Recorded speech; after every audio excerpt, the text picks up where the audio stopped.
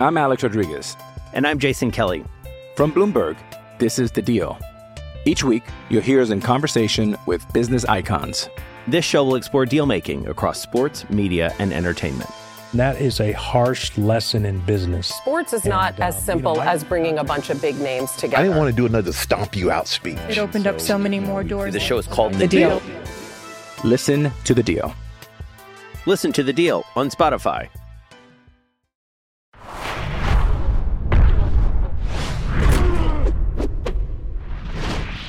Hi, everybody. Let's put this up a little bit. There we are. My name is Luke Thomas, and this is episode 79 of the Luke Thomas Live Chat. It is 4:02 in the after. I should say 4:02 in the afternoon, here on the 17th of June, 2021. Hope you're doing well. My daughter's having a motherfucking meltdown outside, so who knows if she might come barging in, tears streaming and incoherence being babbled. If you'd be so kind, give the video a thumbs up. You can see it right here. You can hit that subscribe button as well. We are barreling down the final 10K stretch towards our first goal of 100K. So any and all subscriptions are greatly appreciated.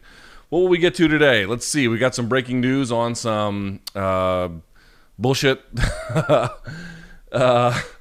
sideshows, which apparently, I'll make money off of if the check's good enough, but not in this particular case. I'm not really involved. In all seriousness, Triller's got an announcement. There's some Anderson Silva contest this weekend. There is some actual real combat sports. I'd like to get to that. We can. Whatever is on your mind, we will do that here today. So I appreciate you tuning in. And without further ado, let's get this party started, shall we?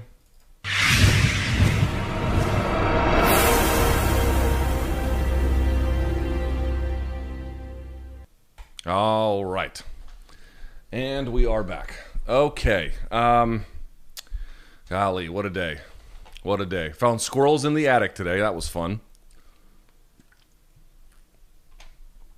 And on the same day, my dryer broke. So I have to pay to someone to get the squirrels out of my attic, and I have to buy a new dryer.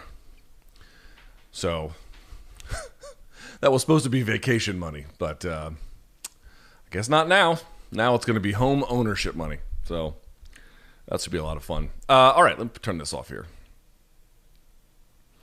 Let's see, where's the line? There we go. Okay. All right, so I put these thingies up on the questions thread up on the Morning Combat YouTube channel's community section, as I always do. I usually do it the night before. This time I did not. But here we go today. All right. Let's get to it. First question. Can we all agree that BC's Diaz brothers versus Paul brothers idea is peak BC? Skinny liver season, indeed. Yeah, man, it's a genius idea. It's a genius and devilish idea at the exact same time.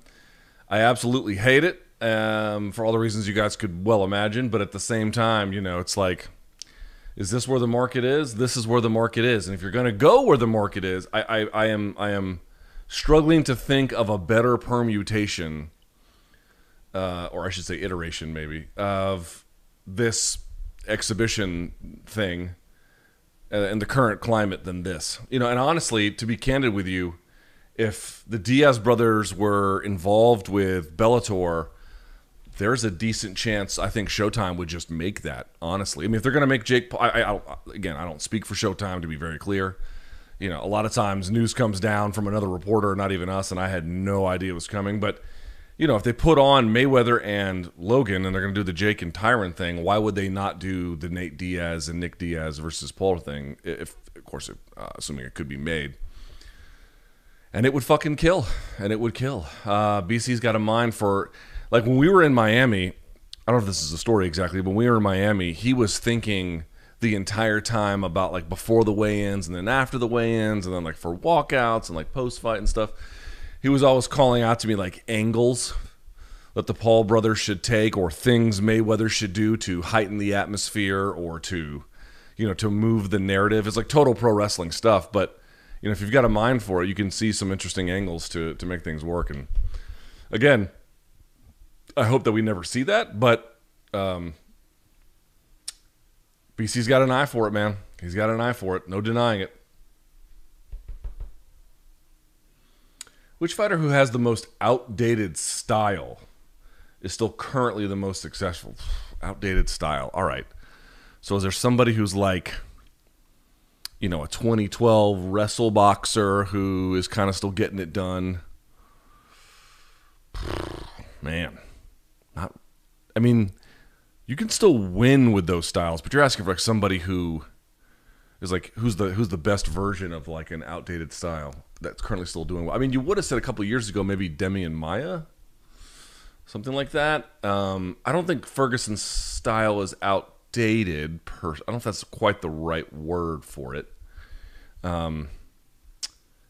Because it's not a function of, well, it's sort of a function of the game's modernity in terms of why he has had some recent struggles. You could have said Khabib. The individual tactical instruments that he uses are not outdated. But if you want to sort of zoom out and say, is this sort of like hyper specialization, is that outdated as a mode of best practices? Maybe you could have gone in that. I'm trying to think. Like, Alexei Oleinik is kind of in that conversation in a weird way. But here's the thing, like there's a lot of guys who've been hanging around a long time, but they've kind of picked up a few extra skills along the way. There's very few people competing with, really outdated. It's a good question. It's a great question. I'm not really sure who the answer would be. Is there someone over in Bellator I'm not thinking about?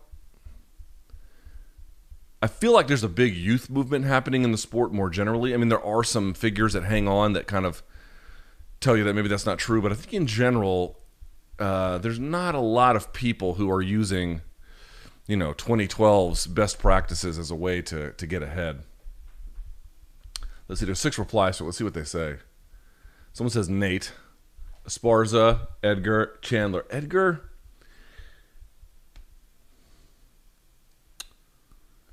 an interesting one because he was way ahead of the curve for a while, but the game caught up. But I still wouldn't say his style is outdated. There's a difference between having a style that's outdated and then, what are the individual just limits of that fighter independent of that style? I mean, of course, the style is going to be a function of who they are in many ways. In some ways, it's a expression of their personality. But like, if you had to pinpoint what's wrong with Edgar, would you be like, oh, his style is just really outdated? I would just say, any kind of, yes, there's something to be said for that. Any kind of style's usefulness is going to have something of a shelf life. But at the same time, he's got enough modern things going on where he's not some kind of relic either, right? So it's a little bit of a weird situation here.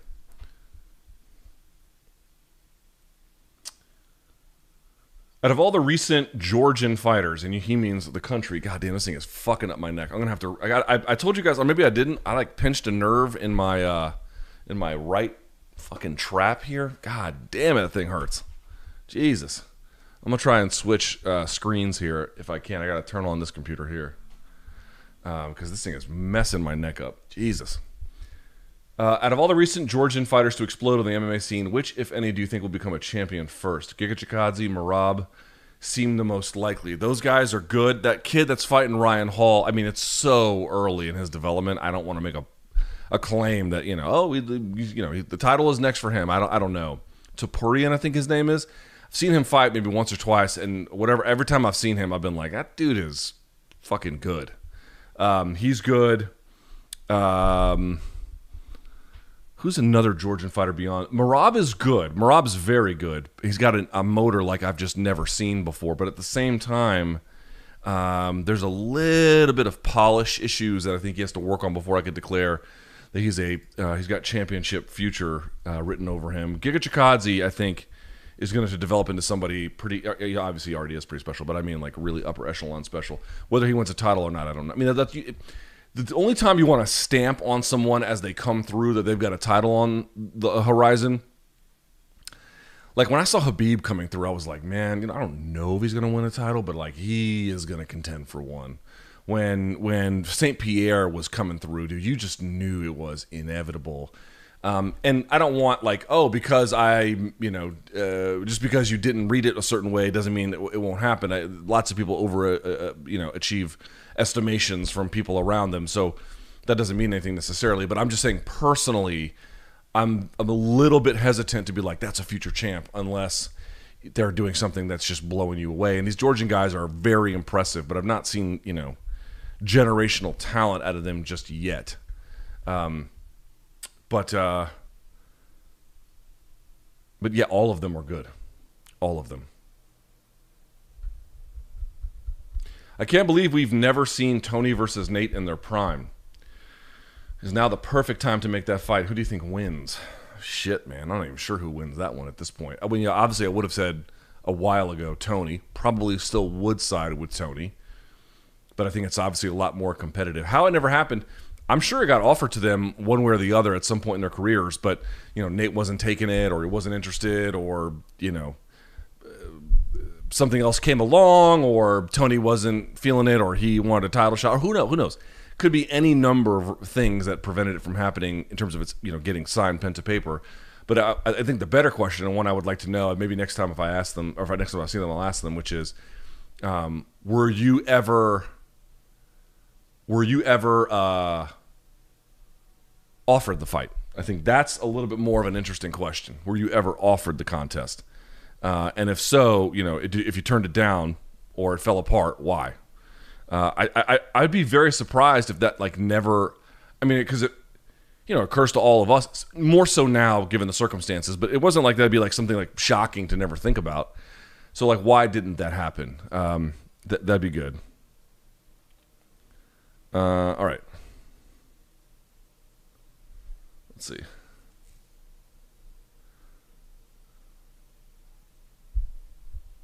All right. Put that fucking thing over here. God damn my neck. Whew. Bros, when you get old, shit just stops working. You might be like, Luke, what'd you do to your neck to fuck it up? You know what I did? True story. Took a nap. You know how DC when I was like, oh, I almost threw my back out sneezing. I was like, I feel that, bro. I know how that is. I know how that is because I woke up from a nap. I don't know when it was, but a week or two weeks ago. And I was like, God damn, my fucking neck hurts. And I was sleeping kind of like this. Oh, what a nightmare. What a nightmare. All right.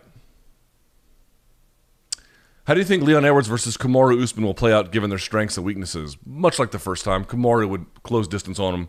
And I think take him down and hold him down. I don't know how exciting it would be, but listen, Leon Edwards is deserving of major opportunities and fights and card placement and frankly money that he's been denied by virtue of bad luck, the pandemic, who knows. The Bilal Muhammad fight was kind of weird and everything. There's been a lot of circumstances that have kind of impeded his development, not so much as a fighter per se, although there might be a little bit to be said about that, but certainly for his name value, for his visibility. But as much as I'm entirely sympathetic to that, I mean, I don't think anyone really suffered more in terms of what they were supposed to get versus what they didn't than Leon Edwards, at least in terms of the pandemic. Remember, he was supposed to headline that big card in the UK, and the whole thing fell apart. But I don't think we should overestimate his chances. I don't think you should take what is a genuine, rightful point about how good he is and what's been denied him, and then turn that into a separate conversation about is he the best welterweight on the planet? I don't get the vibe that he is. I get the vibe that he is among the very best for sure. Stranger things have happened if he were to win, but I think Kamaru is several steps ahead.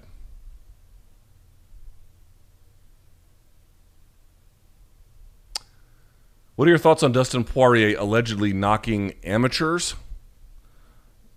You mean a lot of different ways to interpret that. And are you surprised Colby and Dustin have this much animosity with each other considering they are in different weight divisions? I have not heard anything about this. Did Colby make some claim in the gym about something? Listen, man, I'm not suggesting to you that is wrong if that's the way the information has been revealed.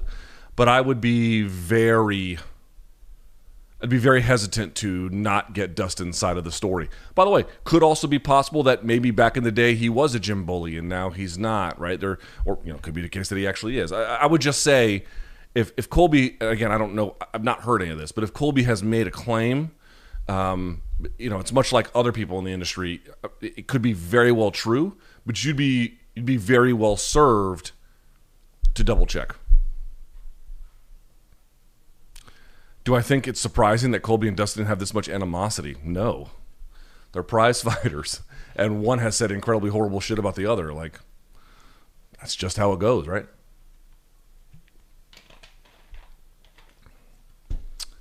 Let's see. Will non-Apple users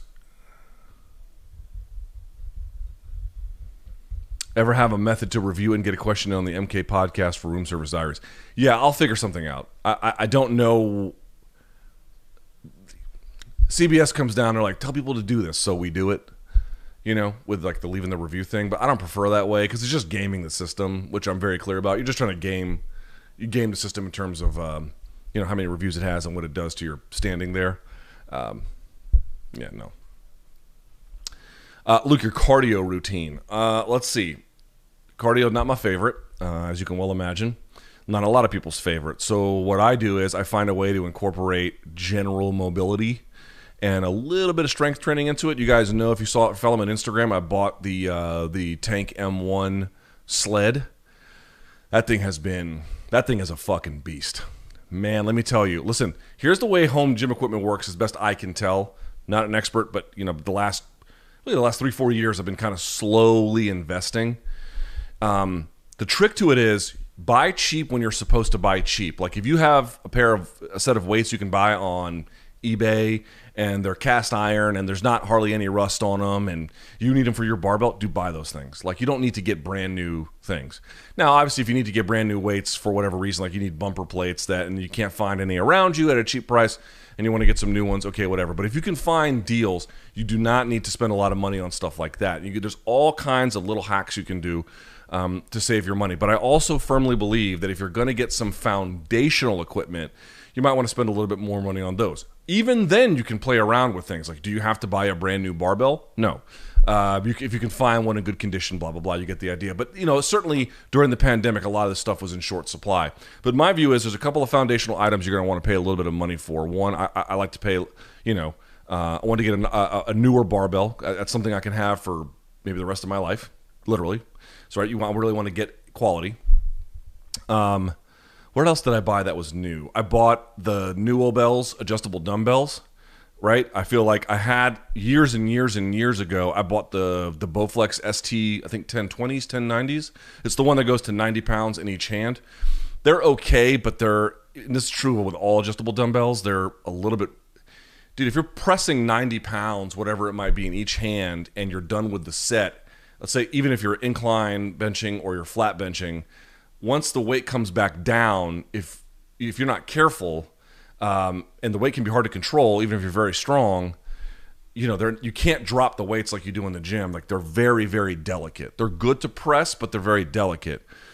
The Newell bells are a little bit easier to wield, although they're kind of sensitive too. But I'm pointing out, like, those are some things where, getting a nice set of adjustable dumbbells, a nice, again, barbell, if you can find them used, great.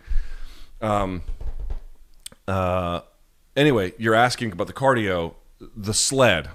That was something I had tried out, and I was like, man, I think I like this fucking sled. And then so I bought one. It's a monster. You can do so many different things with it. I bought the two handles that come on the rope where you're supposed to pull back like this. But the problem is I'm too tall. I actually can't extend my arm fully. I actually get locked here because I can't pull it any further. So that was a fail. But I also got the rope to pull. Bros, that is an amazing thing. So I'll do 30 minutes, a minute on, a minute off of pulling, and then I'll do pulling, pushing, rest, pulling, pushing, rest, pulling, pushing, rest. Max effort for 30 minutes. You will be huffing and puffing like a motherfucker on that. And all you need is one. You don't even need it, but you can put just 145 on the M1. Put it on. It has adjustable settings. Neutral 1, 2, 3. 3 is like very hard to push, and again, it's got accommodated resistance. So the more you push, the more it resists. So I'll put it on 2, and then I'll pull. I'm telling you, dude, that will wear your ass out. It is fantastic. And like I just can't run for 5 miles. I can do a little bit of biking for like leisure, and then over time it ends up being like 20, 25 miles. And then it's kind of fun, but I just need something that it's a movement pattern. It's got a little bit of strength built into it. High intensity. Walking the dogs for an hour kind of counts too, but it's not really, I don't program that. But I do program that. I do 30 minutes. And I'm just, every time you're on, you are on. You know what I mean? It's great. Luke, with Leon Edwards' performance last weekend, do you think Jorge Masvidal can beat him? Yes. I wasn't sure prior to the Diaz-Edwards fight, but after seeing Leon get rocked by Nate, I'm leaning towards Jorge being able to do the same. It's a great matchup. Obviously, you don't want to play too much MMA math, but who beat Nate worse? I would argue strongly that Masvidal beat him worse. Masvidal's striking is super good. Super good. Is it the very best in the division? Obviously, he had trouble with Wonderboy. Well, that's a function of styles as well. But man, his jab is phenomenal. His range is tremendous. Range management, I should say. His accuracy is good. His shot selection is good. His reactive decision making is good. Like, he's fucking good, dude. And he's got good power too. He's a little bit mean. With the way he fights, yeah. Jorge is a tough fight. Mm-hmm. That's what I mean about Leon. It's like Leon's finally arrived in a space where these are the kinds of guys he should be fighting. And certainly I want to be clear, Leon fighting Jorge is a winnable fight for Leon. Like, I don't want to suggest that it's not. I would favor Jorge to win, but, take that for what it's worth. But these are this is his peer group. His peer group is not 10-5. His peer group is not really, let's say, 8-10. I think it's somewhere in that 3-6 range, 3-7 range. That's where I think his peer group is, and that's where Jorge Masvidal, I think, finds himself. It's a tough fight. Tough fight.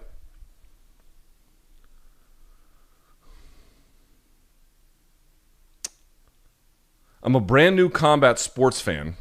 The first fight card I ever watched was UFC 253. Now I'm all in. What are the best, most entertaining fighters and fights I should watch on Fight Pass? I'm looking for fighters that have been retired long enough that people don't talk about them anymore. Great question. And will Bellator ever put their fight library on Showtime? Bro, I've asked the exact same question. And you know what answer I get every time? Every time I ask that, nobody knows. Nobody knows.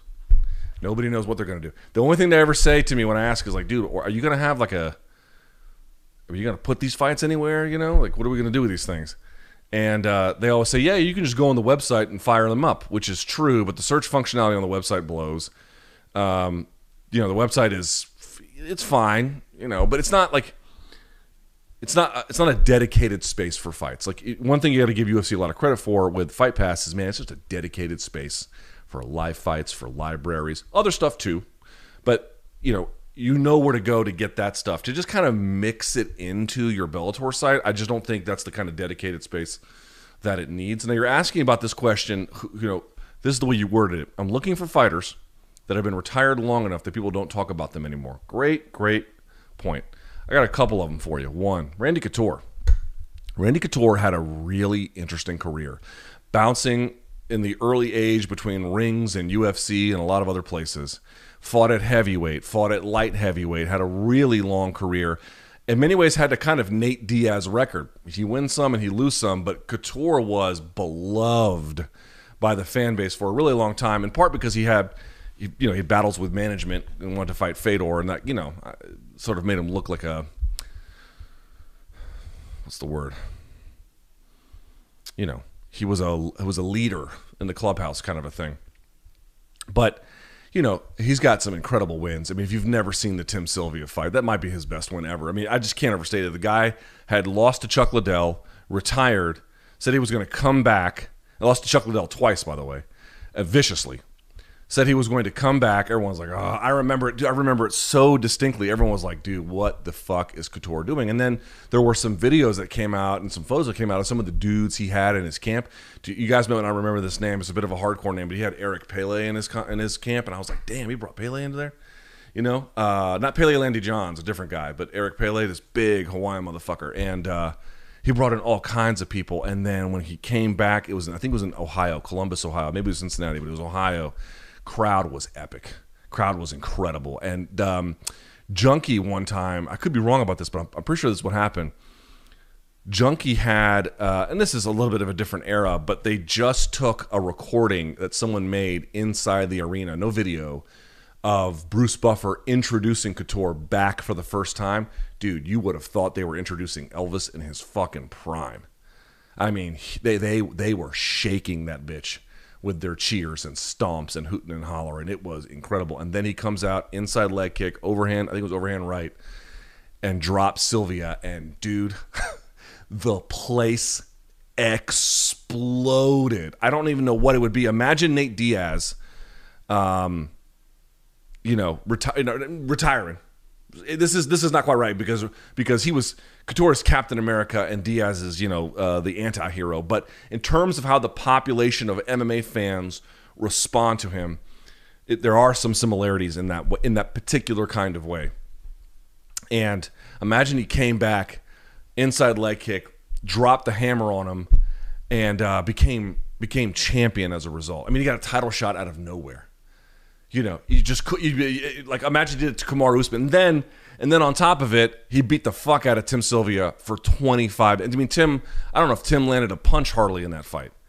It just one of the most incredible things I've ever seen in combat sports. So if you've never seen, and when he beat Tito Ortiz, he spanked him. You guys remember it? What's his face? Adesanya grabbing Vittori's ass. Go watch Couture fucking putting the beat down on Tito Ortiz. And this was like when Tito was very good. Like Tito was a legit, super excellent 205er at that time. And Couture went in there and quite literally spanked him. And then he's got the losses too. He's got the loss to Brock. He had the one win, the first win over Chuck Liddell, and then you could see how Chuck Liddell kind of got the better of him the second two times. He has the loss to Josh Barnett, but then he had that amazing win where he fucking lifted and dropped Gabriel Gonzaga and shattered his nose and fucked him up. Like, Couture had an amazing career, so that's one I would go to. Let me pick somebody from Pride. Who's someone from Pride? A lot of directions I could go in Pride. Vanderlei Silva. Go look at prime Vanderlei Silva. Dude, there was hardly a person in MMA more feared in his prime than Vanderlei Silva. There was a stretch of his career where he was terrifying. He was unbeatable. He was hittable, but or at least he gave off the perception that he was unbeatable. And dude, remember, in Pride, remember, you could soccer kick and stomp. He had... I've talked about it previously years ago on this live chat. Like, everyone thinks the hard part about fighting is the receiving of damage. And to be clear, that is a very, very hard part, if not, in fact, the hardest part for many people. But I've said this before, one thing that people don't think about until they've actually trained and then they have to go out there and do it is the delivery of punishment. And it's not as easy as you think. Not just the skills to learn it, but the willingness to hurt another person, especially when they're suffering and you can see it. Not everyone has that in him. Dude, Vanderlei Silva. Whoa. I mean, you want to talk about a guy who had, when it came to dishing out fucking brain damage to other people, he didn't have a second of hesitation. Nothing. And he had wild technique for a time, but he was part of the shoot a box versus Brazilian top team rivalries, and fought outside of his weight class, more than once. But when he was on, dude, he was, and that the wins over Rampage when he knees him and then sends him through the ropes, dude. Vanderlei Silva in his prime. I don't even know who would you look at today as like, who's the guy who's feared now in a way where people feared Vanderlei in that time. I don't know who that would be. I honestly don't know who that would be. Just a complete sledgehammer of a man. Why didn't Bilal Muhammad get to speak to Joe Rogan after his fight? So I had a lot of people write me about this, and it's an interesting question. So Bilal is obviously Palestinian. He's American, but he's Palestinian-American.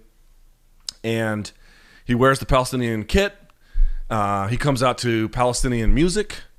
and people thought that they didn't give him the rub because he would say something pro-Palestinian. Listen, I can't say that that is entirely untrue, but I'm a little bit skeptical of that theory, to be honest with you. First, it wasn't the most exciting fight, and we all understand beating Demian Maia is very difficult to do. And whether Tyron Woodley is doing it, whether Kamaru is doing it, and Colby, granted, Kamaru and Colby put on more punishment.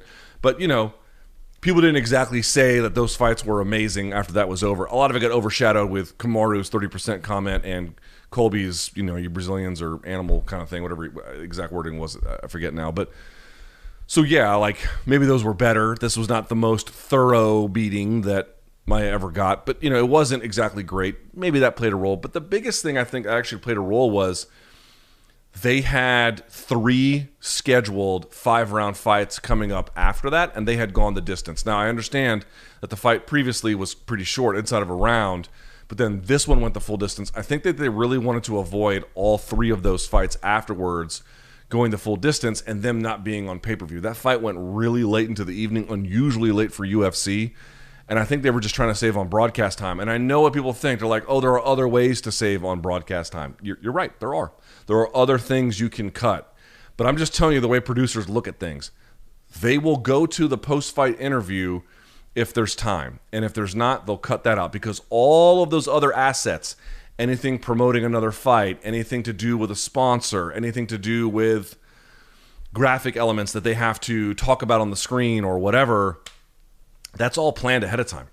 Guys, there's something called the ROS in production, run of show.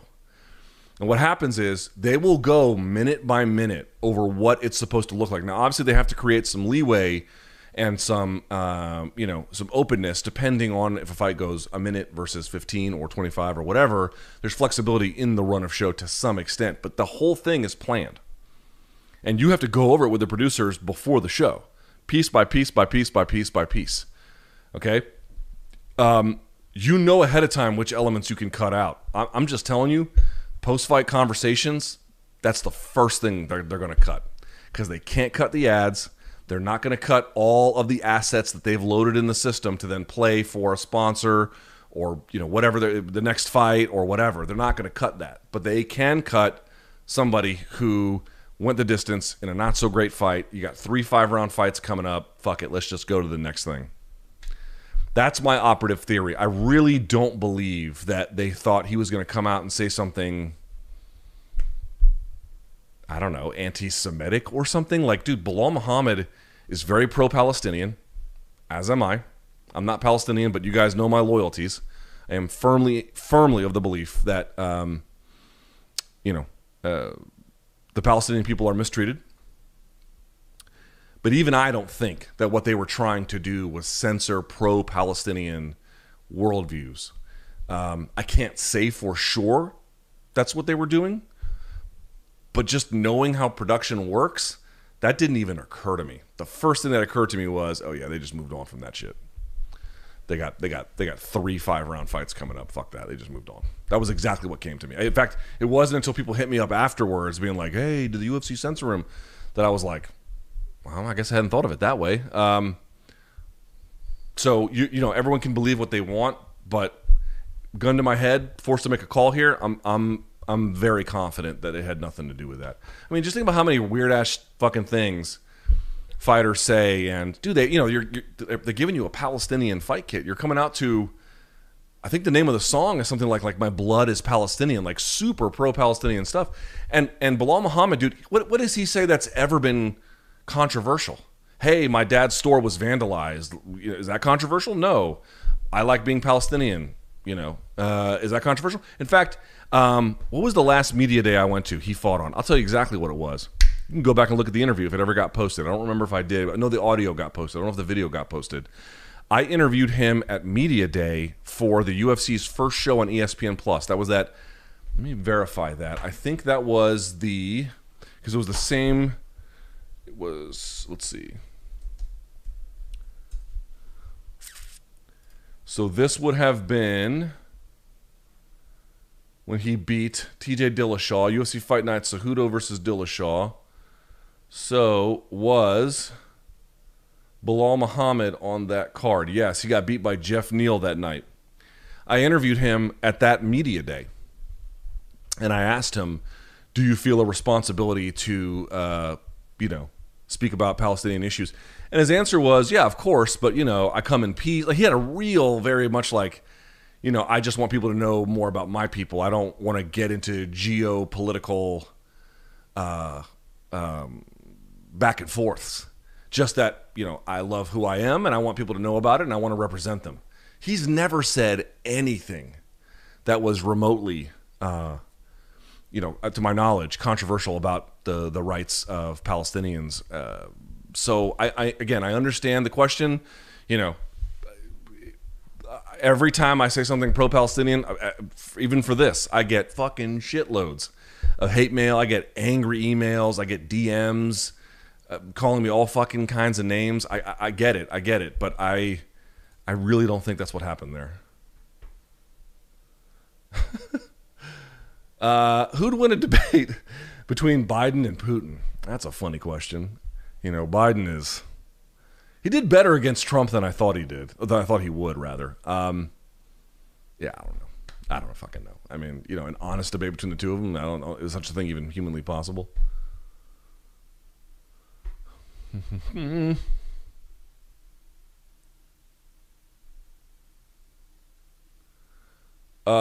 Any idea why it is referred to as a submission when a limb breaks or someone is put to sleep?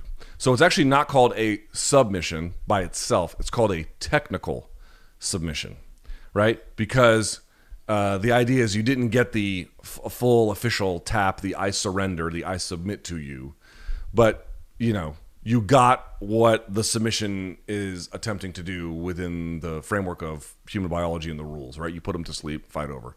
You broke their arm, we cannot continue with this. So they call it a technical submission. And he asked, why not call it a strangulation of your arm break?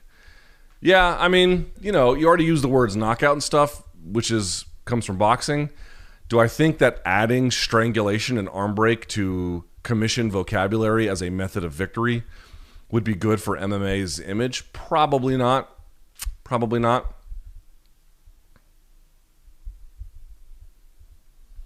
Luke, have you ever encountered or ever heard a conversation about a fighter being paid to throw or a ref being paid to stop it early if given the chance? I can honestly say with full sincerity, I have never heard that, and I have never personally eavesdropped on a conversation or something where that was being discussed. Never.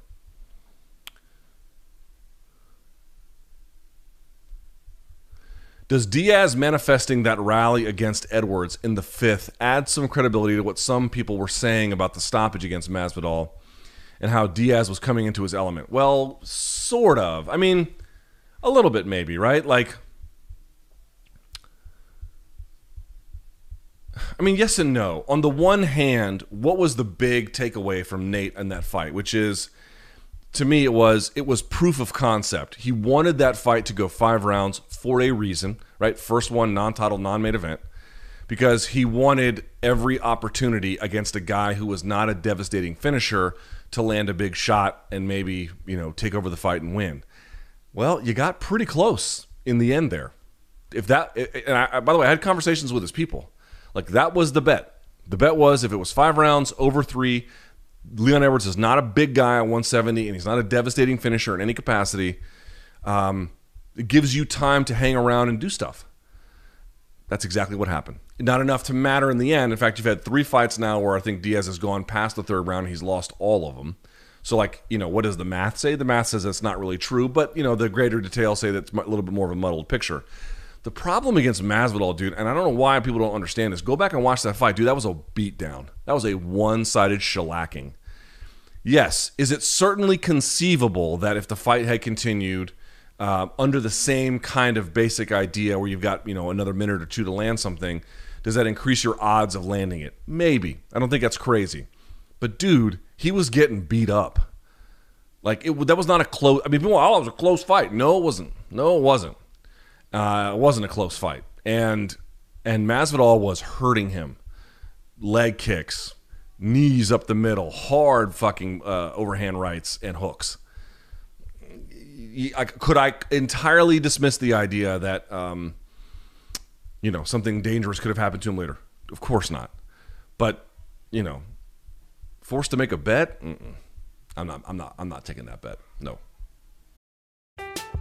I'm Alex Rodriguez. And I'm Jason Kelly. From Bloomberg, this is The Deal.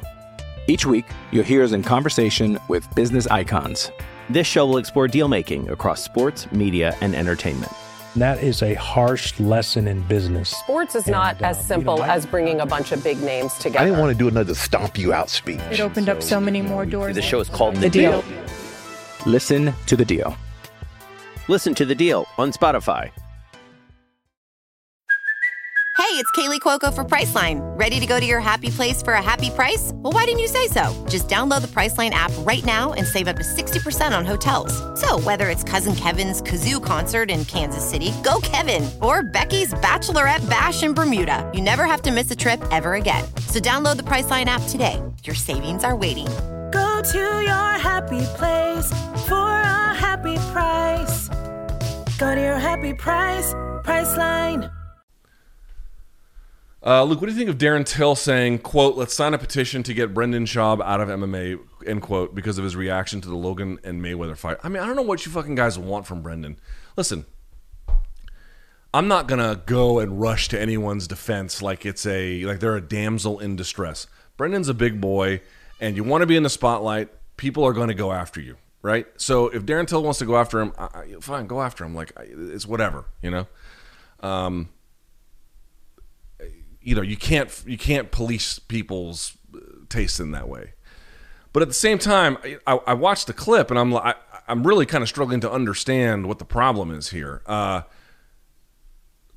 I don't know the nature of their friendship, and everyone wants to assume that everything Brendan does is bad faith, which you're entitled to that. But knowing the guy personally, it just doesn't match the reality that I know, and you can take that for what it's worth. And more to the point, dude, the guy, him and Logan Paul are friends. Logan Paul went 8 rounds with Mayweather, and he got whooped, but like relative to what I thought was going to happen and all of you thought was going to happen, he overperformed. He overperformed. What does that mean? Does he mean he's going to be a future as a pro boxer? No, of course not. Like, I think if he fought anyone who was really good, with a commensurate level of experience, he'd get worked. But I don't know that either. But the point being is, dude, a friend had a huge moment, and he kind of did better than expectations.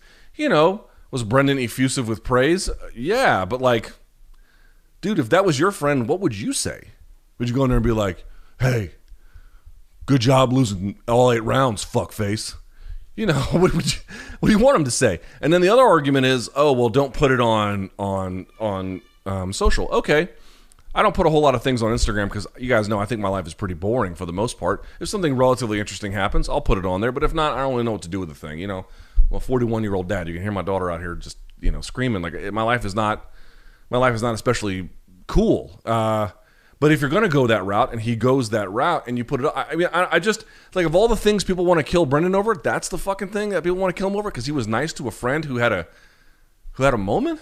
I just don't understand. I just don't understand. So, like, am I here to, like, oh, shame on Darren Till? Look, people can say what they want, man.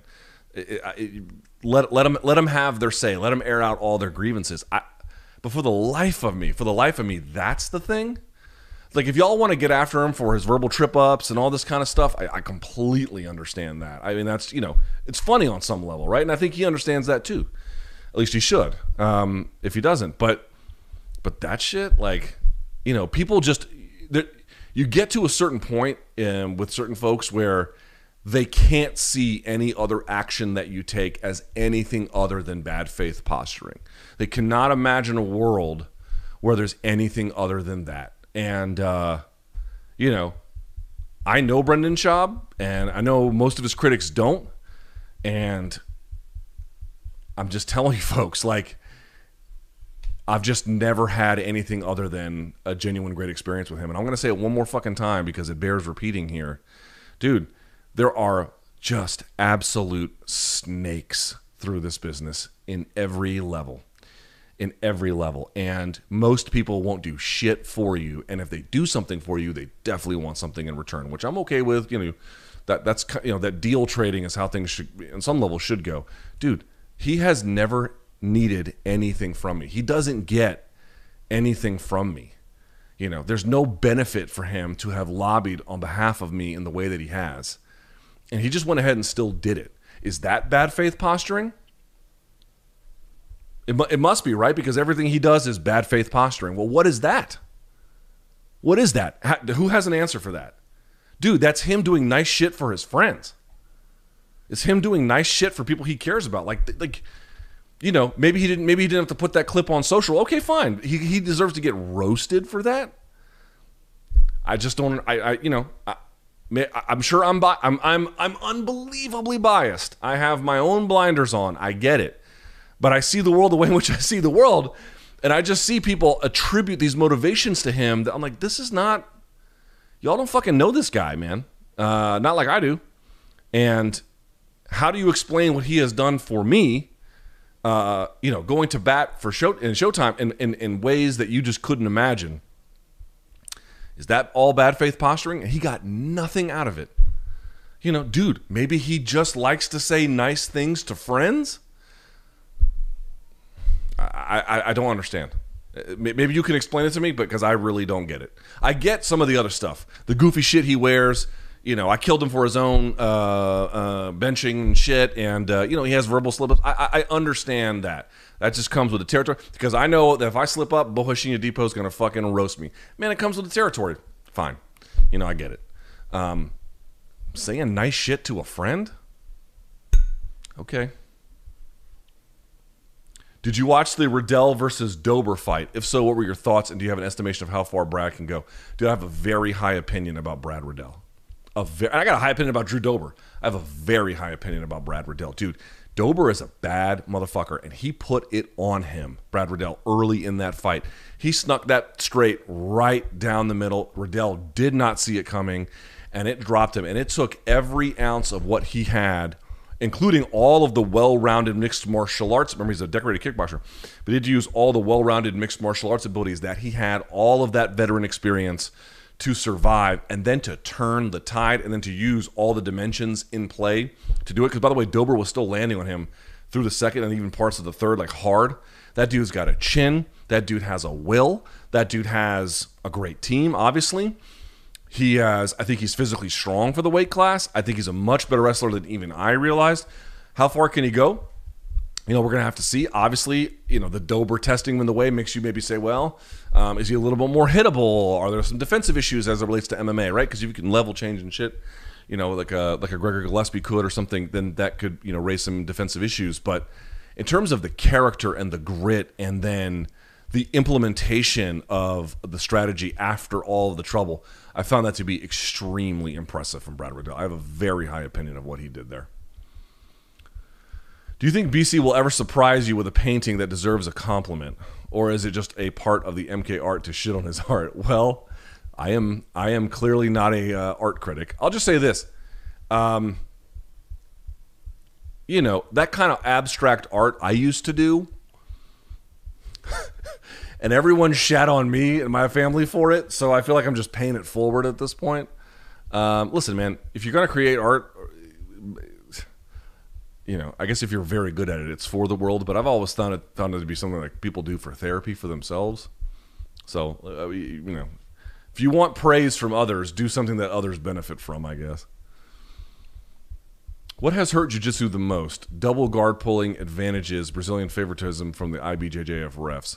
Double guard pulling, the culture of guard pulling, of just the culture of takedowns being a function of development that is inherently unnecessary given the rule set. You do not need to learn takedowns.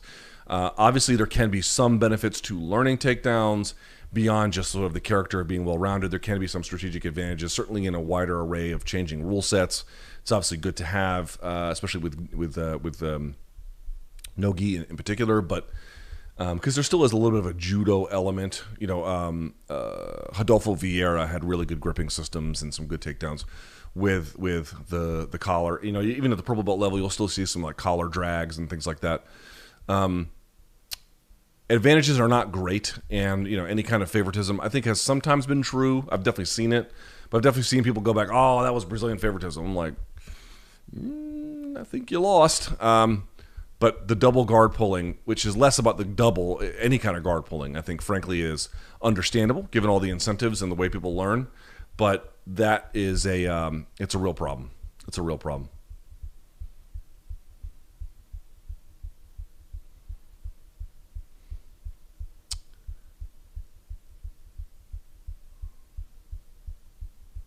Well, these already answered about Conor. Let's see if we get something new here. Luke, let's pretend Nate Diaz got the finish in that 5th round. What happens next for Nate? And what fight do you think he gets next after handing Leon his first finish in MMA? Does Leon get put back in a title shot jail for at least another year and a half? Yeah, it would be devastating for him, number one. Number two, second thing I would say is the question is not like what you would ordinarily presume to happen to any fighter in that circumstance, but very particularly what would happen to Nate. I don't know if Nate would get a title shot. I'm frankly not even sure if he would care. I mean, I think he'd take it if the circumstances were right, but I don't know if that would be his like be-all, end-all goal. If it set up some kind of other lucrative possibility, whatever that may be, let's say Conor beats Dustin or something, would he take that? I know that the Conor fight and then the Masvidal fight, those are things you could do again even with the loss. But I wonder if winning might facilitate it in some kind of way. But, I think the 3 major things you would think about at that point would be Conor trilogy, depending on how things go with him. You could do the Masvidal rematch, and then a title shot against Kamaru. I don't know if he wins any of those fights. He might, but that's probably where it puts him. Biggest stage. He doesn't mind being the B-side to some of those guys in certain ways. Obviously, he's much more popular than Kamaru, although I think Kamaru's popularity has come a really long way. I really do. I think we don't talk about it enough, dude. Kamaru knocking out Jorge Masvidal was big, really big for his career. I don't know that it puts him on the same level as Jorge, or certainly not Conor, maybe not even Nate. But like, I am going to be curious to see, when Masvidal fights again, how that pay-per-view does if it's not a huge name opponent, because I bet it does actually better than 300 or 400K. So we'll see. So I think it would put Nate in that kind of position.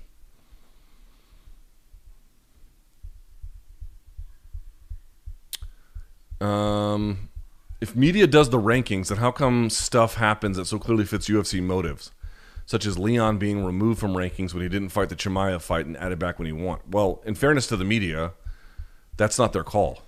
That's the UFC's call. Hi, Luke. I'm moving to the DMV. That's the DC, Maryland, Virginia area. I fucking hate that acronym. I was wondering if you know any decent MMA BJJ gyms in the area. Yeah, there's a few. Any of the Yamasaki academies are great. There's on 14th Street, Beta Academy, where I trained at for a long time. It's run by Pedro Sauer, black belt. If you're up for it, if it's something you want, obviously there's a little bit of controversy around it, but there's the whole Lloyd Irvin system. There's Crazy 88. There's, his place in Camp Springs. It's obviously, again, super high level. There's going to be 50-50 with Ryan Hall out of Falls Church, which is just outside the city. There's going to be Capital MMA. There's Pentagon MMA. I mean, you can swing a dead cat and hit a BJJ gym around here. There's a shitload. MMA gyms a little bit harder to come by, but even then there's some.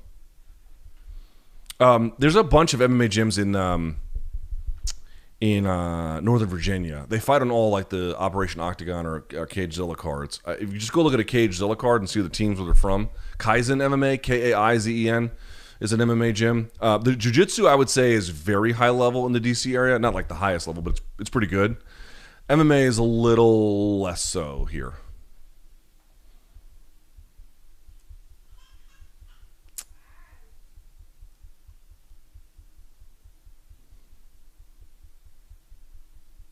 Hi, Luke.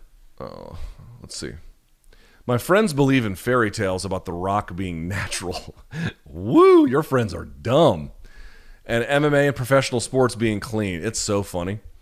In your opinion, should we let people keep on believing in Santa, or should we forcefully tube feed them the reality of the world? Also, anyone in particular you would recommend that talks about PEDs in sports? More plates, more dates. Thanks for the content. Yeah, dude, listen. The Rock is, he's almost certainly, he's not natural. You don't look like that at his age without a little bit of help. And let me say, God bless him. God bless The Rock. I followed The Rock on Instagram recently. He's fucking motivating, dude. That guy is the American dream in every way imaginable. You know, I'm not into the pro wrestling shit, but I'm into the weight room shit, and he is a fucking beast in the weight room. Seems like a nice guy, has a positive attitude. He's got a go-getter attitude. I like seeing that on my timeline, you know? Like, The Rock is the shit. 2 thumbs up on The Rock. I love him. But he ain't natural, bro. Like, you cannot look like that with that amount of lean muscle and be that fucking shredded without a little bit of help. And who gives a fuck? Honestly, who could possibly care? You want to have a debate about what it means in sports, that's one thing. What is this? What is this? He has all the money in the world. He's got all the places to get information and questions answered and to look into this and to make appropriate decisions for his health and his family and his life. Leave The Rock the fuck alone. If he wants to be juiced to the titties, I say good. Great. Makes him fucking bigger. We don't have enough people on steroids, frankly, in this world. There should be more of them. In any event, as it relates to professional sports, it's just comical to me that you have all of these people out here being like, wow, these guys are playing into their 40s. Yeah, I wonder how that's happening. Especially with increased load over time. The athletes playing more games maybe than they ever have. How did that happen? It must be all that asparagus and good night's rest that they're getting. I mean, you need those things, but you know, it's just people have no idea what goes into elite athletic performance. And the reality is many of your best memories, your favorite teams, your favorite athletes, they are built on the back of, in many cases, strategic, but in other cases, just outright performance-enhancing drug use. People don't want to know how the sausage is made. They just want to deliver it to their plate in a nice, edible way, but they don't want to know about the slaughtering process and the casing process and everything else. They don't want to know about that. I'm telling you. I've had a lot of private conversations with athletes about this. It is rampant across sports. Rampant. Everywhere you turn, it's nearly there. You know. Oh, they caught Eric Koch recently. Did you guys see that, USADA? It's like, you caught one champion since y'all been here? Y'all really think one champion has been using? I mean, it's just a fucking joke. It's a complete joke. So your friends are deeply, I'm sure they're very nice people. And by the way, they're not the only ones. I had a debate with a buddy of mine. He and his wife, I knew him from a long time ago. He and his wife are both doctors, and they were saying shit to me that was like, they don't know. Here's what people don't understand. You can have some degree of, medical expertise, but people don't know a whole lot about anti-doping. And they don't know a whole lot about, one was a radiologist, and the other one doesn't really deal with, chemical use in the body. And, I was showing them information that just totally contradicted everything they said, verifiably. And they were shocked.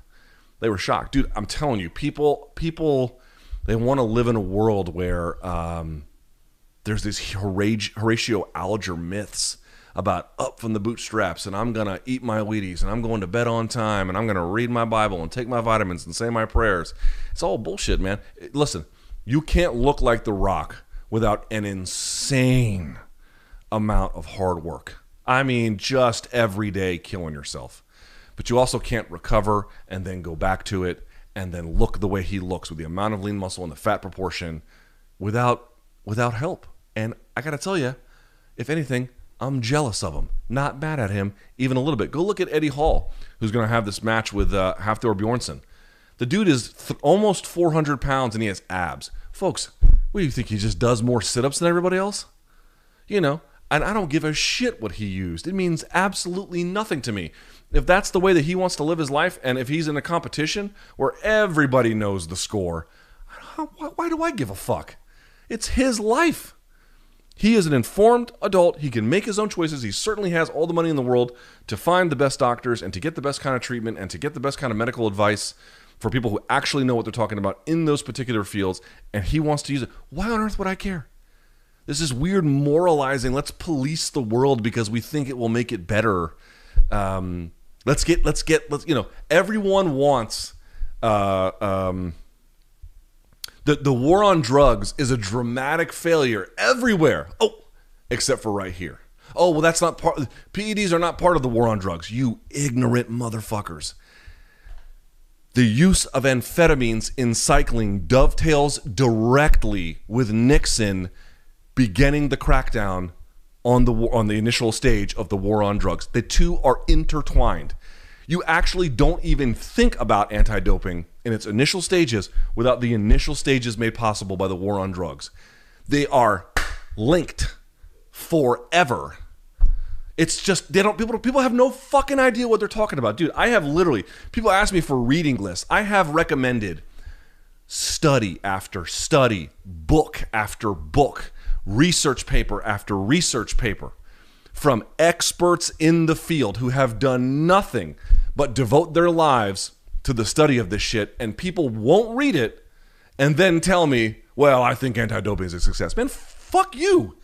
You don't know anything. You don't know shit. You are ignorant about it all. Read what I have read. Ask the questions of those people that you may have. Go get a second opinion on all of it, but peruse the literature and then come back to me and tell me I'm wrong. I will issue that Pepsi challenge to anybody. To anybody. I had a reading list I put out on Instagram. I think I put it on Twitter too. Right after I went on Rogan's show, because we talked about it there. Read that and then come to me with a straight face and be like, anti-doping is working. What a fucking joke. What a joke. But people need fiction for stability in their life.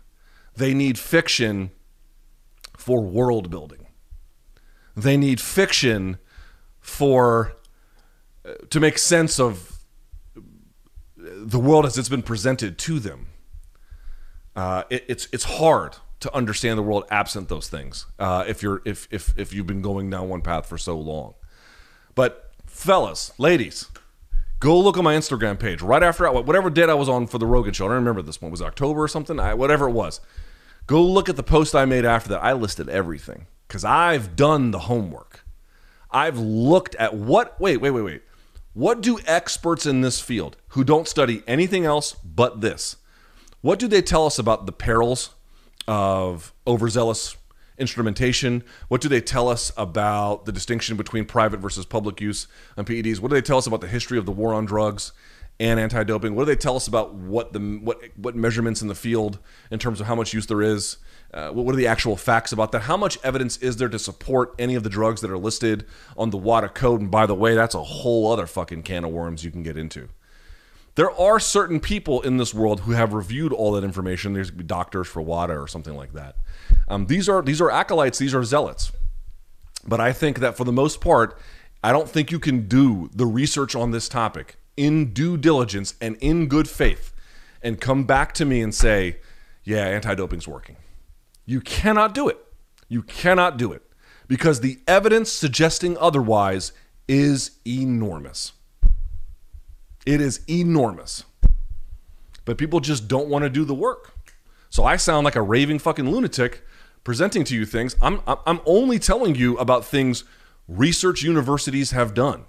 I'm only telling you about things people who have advanced degrees and have done nothing else, or even former athletes to a degree. I mean, every kind of stakeholder in the chain. The only ones who will look at you with a straight face and say anti-doping is moral, it is necessary, and it is working, are people who are just willing to entertain fiction. Comes down to that. If you wanted to institute some other reforms, or like I've said before, I think last week on this chat I said something to the effect of, if the UFC had wanted to bring in VADA, the Voluntary Anti-Doping Association, versus USADA, I would probably have a lot less of an issue. That is true, because at least there's just agency among the athlete to get into what they want to know. If they want to go participate in that, they have a choice to participate. Okay, all right. I mean, that's a world I can live in. But folks, I'm telling you, please, not even I'm telling you, I encourage you, fact check it. Fact check it. Read the stuff I've written, or people who critique that work, because there's certainly a range of opinions and a range of debate out there. But go through the literature as it has been collected by the experts in this field. Go through all of it that I have listed, the stuff that I have painstakingly gone through, and then come back to me with a straight face and tell me you believe anti-doping is working. I would bet every fucking red cent I own you couldn't do it. Could not do it.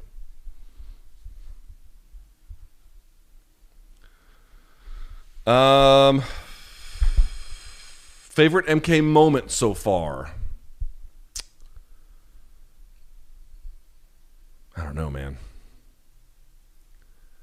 I had some private conversations with some Showtime folks in Miami. I told you guys, that Mayweather-Paul fight, whatever.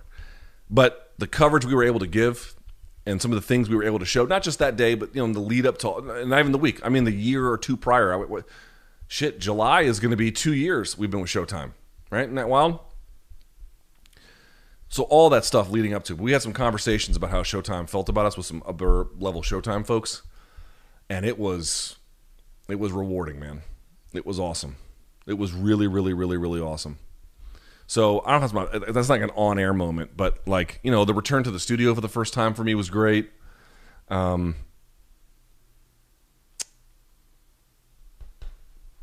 don't know. I just feel like what the best part about MK is, dude. I look forward to it every time. I look forward to it every time. Even if there's no fights to talk about, I know I'm never going to go there and be like, oh, I had a bad time. It doesn't work that way for me. I'd have to think about individual moments on the show that are my favorite. The pandemic, obviously kind of derailed some stuff. But yeah, the return to the studio the first time was big. That conversation I had about what MK was doing was big. There's been some good stuff.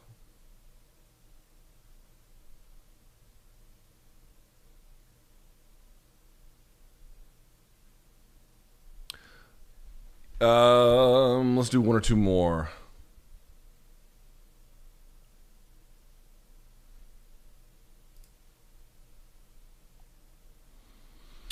So I don't know, more fitness questions. I mean, I'm not, barely even fucking. Luke, are you still tracking? Yes. For flexible dieting, yes. So that I watched Doc 3 and your body recomp is looking good day by day. I had a lot of damage to undo. For sure. I worked out right before the show today in my front yard. Calories you're aiming for, they alter a little bit. Some days I don't track. Certainly if I'm traveling, you have to. But it can. I don't really want to say because it can vary a little bit. But I would just say that what I've learned is through tracking every single day can become exhausting. It's the one real problem with flexible dieting. But if you do it long enough, you begin to realize what foods you can have and what foods you can't have. You begin to realize how to balance them, when to eat them, what you respond to, what improves satiety, what doesn't. And I've gotten pretty good at it. Quarantine was embarrassing for me. Didn't even realize how bad it got until one day it just kind of, smacks you in the face. You're like, fuck. It's going to take me a while to undo all the damage, but I'm on my way, folks. I'm out there doing the work, and obviously it could be better. It's certainly not perfect, and I'm a little bit older now, so it's going to take a little longer than it used to. But I'm real happy with the progress to date, and one day at a time. All right, last one. I just really believe, I said this before, dude. If you guys are goal building, it's good to have a number in mind. I think as a North Star, hey, I want to get to whatever it is. My Marine Corps weight was 225, pretty far from that. But even now, I'm not even sure if I could do that. Really, dude, that was a struggle for me when I was in my 20s, hardcore in the gym. I don't even know if I could do that now. So having a number in mind is fine, but I really believe it's just the day-to-day consistency. That's it, man. For anything you want to do, fitness, fucking whatever, anything. I wake up every day and I'm like, what's the plan today? I usually have a plan for a week, but I'm saying I remind myself what the plan is today. Let's just go in there and have quality work. Let's try our best to stay within our parameters for eating, and let's just be consistent and as disciplined as we can. You don't have to be perfect. You're not gonna be perfect. If you try to be perfect, you're gonna fail. But focus on the day to day, and over time, you don't think about it this way, but each of those days. Again, this is just not for fitness, this is for anything. Each of those days, whatever your goal you're working towards, about building wealth, about a home project, whatever. Every day that you stay consistent about your plan, that's a win. That's a win. Dude, you put enough wins together, you can do pretty impressive things. You'd be very surprised at the kind of things you can pull off, and how not effortless, but that's when everything comes to you. Have a plan, Detail it, make it doable, make it realistic, and then just consistently apply it. You're not going to be perfect. You're going to fall off sometimes. That's okay. Consistently apply it. You're going to see I took BC to the gym in Doc 3. That week I was in Miami, I still got to the gym 4 times on the road. 4 times, because that's the plan. The plan is, for that week anyway, so it's more here, but it was 4 times. Boom, didn't miss it on the road. You got meetings coming and going. When the fuck am I about? I got up early and just went and did it 4 times on the road. This is not some grand achievement. I don't present it to you that way. But I didn't derail my path, because once you begin to derail your path, you begin to make excuses. I can do it tomorrow. It's okay. Yeah, what if I miss one? All right, I can just do a little bit less. The complacency and the laziness and the accommodation, that will build on itself just as the consistency of W's will accumulate and build on themselves. So my recommendation is to everybody, doesn't matter what you're doing, plan, focus, doable, doesn't have to be perfect. You won't be perfect. The challenge is always just be consistent that day. Have a plan, be consistent that day. And that's a win. When you put your head on the pillow that night, if you did what you were supposed to, or at least pretty close, that's a win. And the accumulation of wins over time, big, huge. That's how winning is done, folks. All right, let's call it a day there. My daughter's probably going to have a fucking meltdown. So love you guys, man. Thank you so much for watching this. I really appreciate it. Show tomorrow, tons of breakdowns, tons of stuff coming your way. Yeah, so let's do this. My neck feels better, not looking constantly to my right. Thumbs up on the video. Hit subscribe. Yeah, I'll see you guys tomorrow with Brian Campbell. Until then,